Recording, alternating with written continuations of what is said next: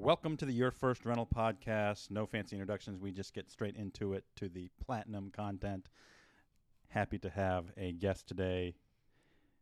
Yes, it is a doctor. We try to avoid that, but hey, there's a lot of doctors out there. Happy to have my friend Chris on the podcast for the very first time. JP, thanks so much for having me. I got to tell you, I've been looking forward to this for quite some time. I watched with great interest your surgical career and now your real estate empire that you're building. And just want to say thanks so much for having me. All right, great to have you. We are going to get straight into it. Chris, you have been a real estate investor on many different fronts. And let's start out. Just tell us how you got into it, your first deal, and whether it was a deal or not. It ended up being a deal. And then let's go into, we definitely want to talk about your commercial deal because that was a homer. But tell us about your first real estate purchase and how that became an investment. Yeah, I think that's a really thoughtful question. So I bought my first house in Savannah, Georgia in 2006, really right at the height of kind of the HGTV house flipping area. And I had never moved away from Missouri before, so I wanted to buy something turnkey at that point for myself because I was going to be in Savannah for at least 5 years at that point. So, looking at renting versus buying, I thought buying would be a better way to go. I got a 5-1 ARM from Bank of America on a 3-2 property in really kind of a Class C neighborhood at that point. And I bought that house for $134,900, and I think I put $5,000 down that I had borrowed from my mom and dad at that point. Thanks, Mom. And You paid it back?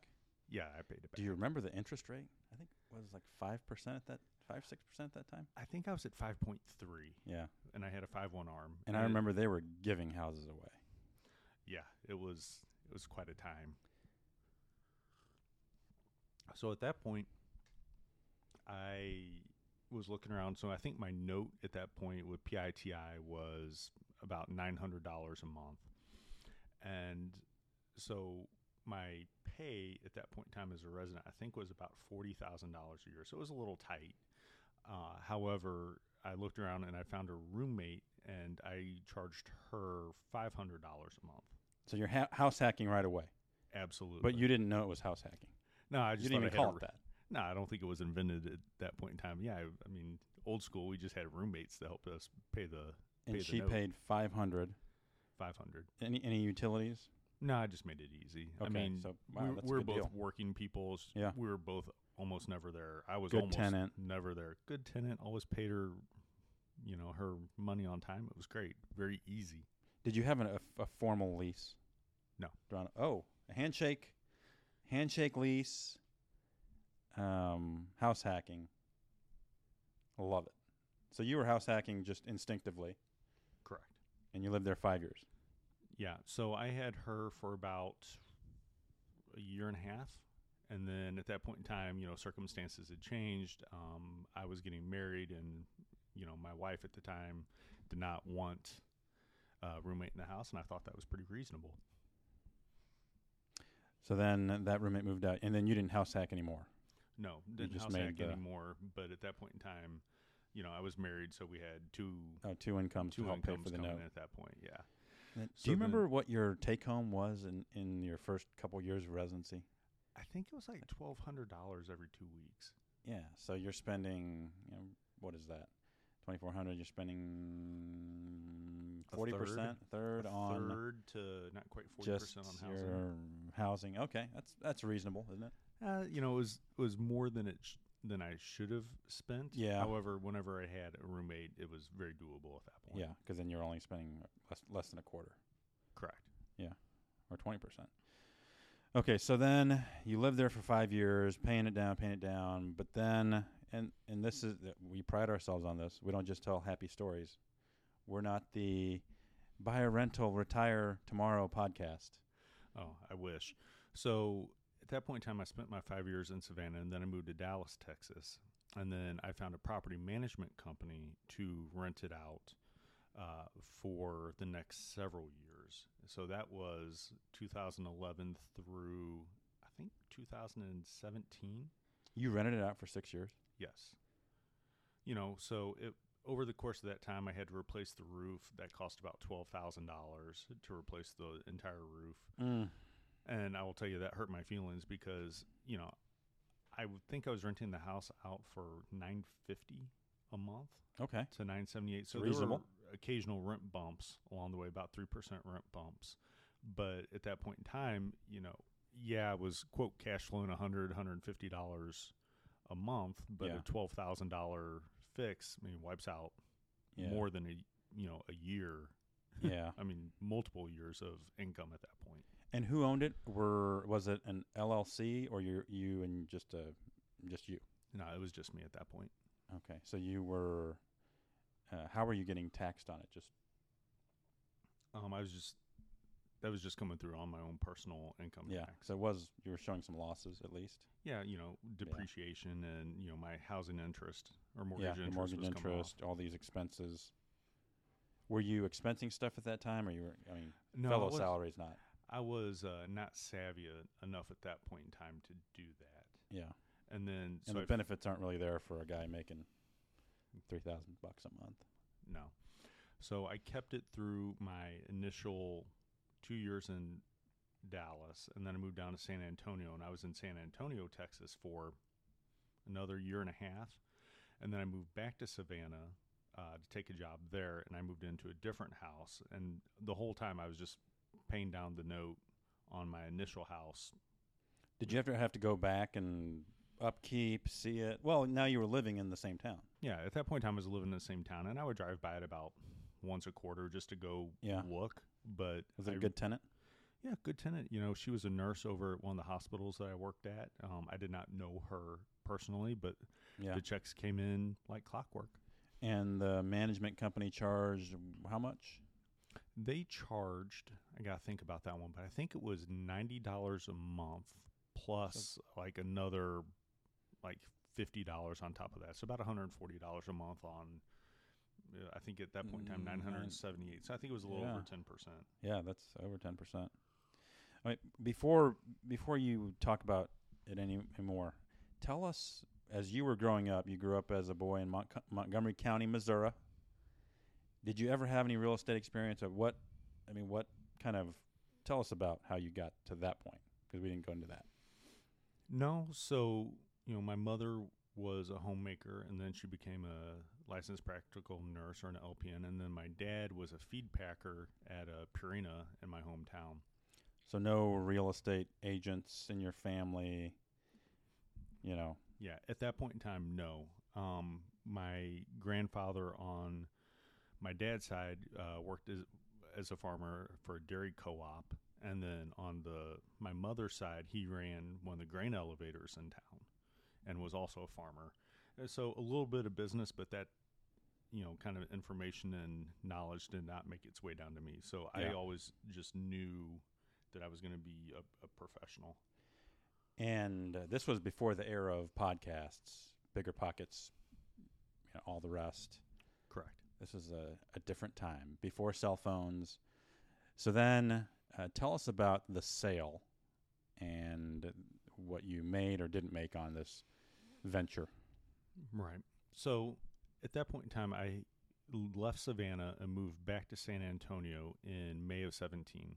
So I kept renting out that property, my first rental, for another 8-9 months. And then I ended up selling it to my renter at that point in time. I had initially bought the house for $134,900, had paid the note down, I want to say to like $98,000. That may be a little bit too much. The details are a little hazy at that point in time. But I actually had to come to the table with about $9,000 to actually sell the home at that point, because she did not have enough money to cover the whole note.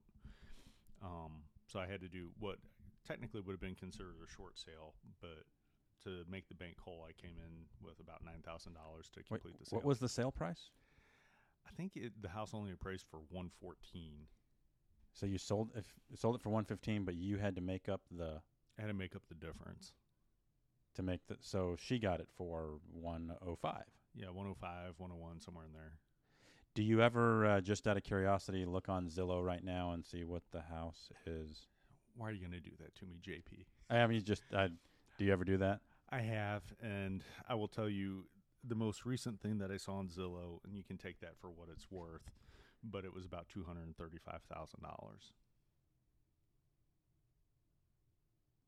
It's depressing, isn't it? Yeah, it's one of those things that every time that I sell a property, Yeah. I kick myself. I'm like, God, I wish I would have figured out a way to hold on to it. I have other properties that I have bought and sold, and had I known then what I know now, Yeah. I would have come up with different ways to hold on to those properties. I think we'll get into my larger property in Savannah, because that one is actually also pretty interesting, but we can get into that at a different time if you wish. So are you, so little nugget, if people have a takeaway point from the podcast, would it be never sell? I don't think so. I don't think a blanket statement like never sell is, good advice for everyone. Yeah. It depends on what your goals are, the individual person. And I mean, certainly, whenever we end up talking about my commercial property, it was wise to sell at that point in time. Yeah. But I think just the beauty of real estate is it's not quick, but over time it will be good. Oh, I agree 100%.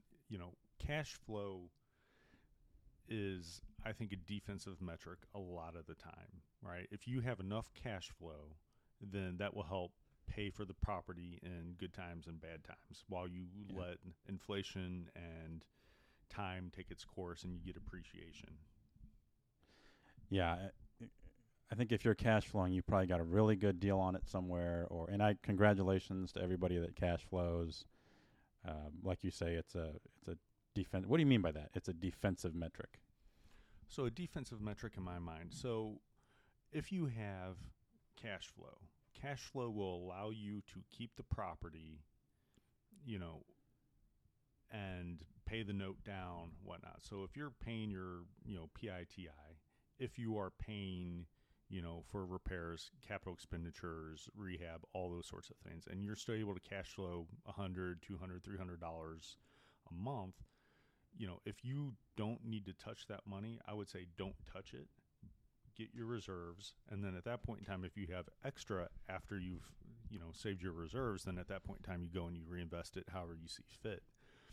But if you're negative cash flow and you're just kind of gambling on appreciation, I think that is really kind of a foolhardy problem. Yeah, I mean, a lot of just cash flowing is tough. I don't know.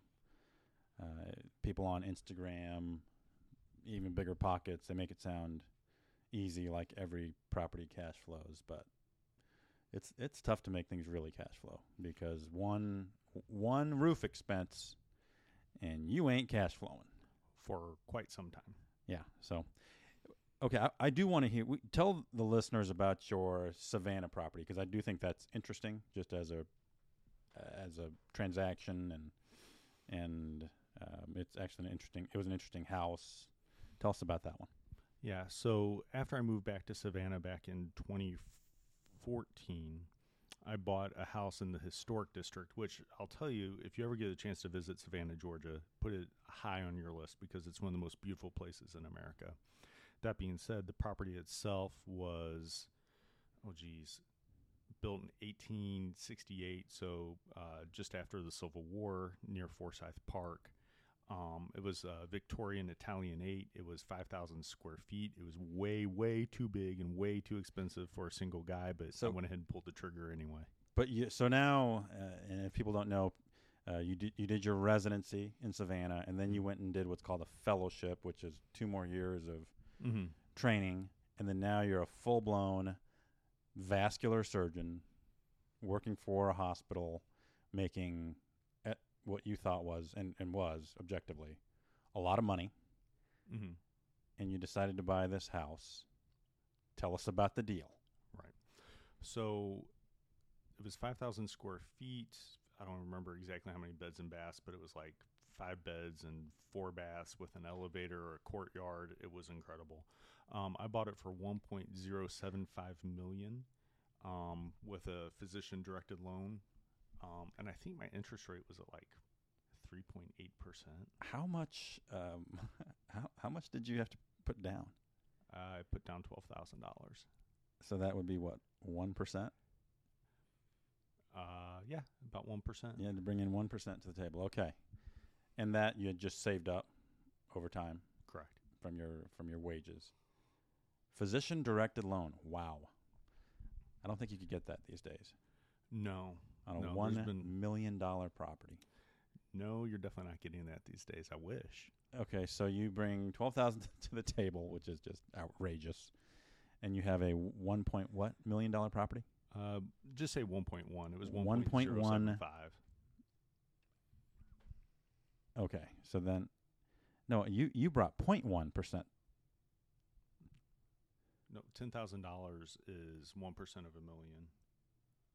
Okay, so you brought 1% to the table. Yep. And you now own a $1 million house as a single vascular surgeon, man about town. I do remember thinking that was insane. I don't think I ever visited this house. I never saw it. What? I saw pictures of it. I don't think I ever was in this house. No, you missed out. Okay, so how long did you live in this house? So I lived in that house from November of 14 through May of 17. November 14th. So you owned it for a little less than 3 years? Well, I ended up owning it for longer than that. I ended up selling it in October, November of 17. So I held it for 3 years. So you had it for 3 years. And can you tell us what you sold it for? Yeah, I sold it, I think, for like 1.1 million, like right at what I bought it for. Oh, okay.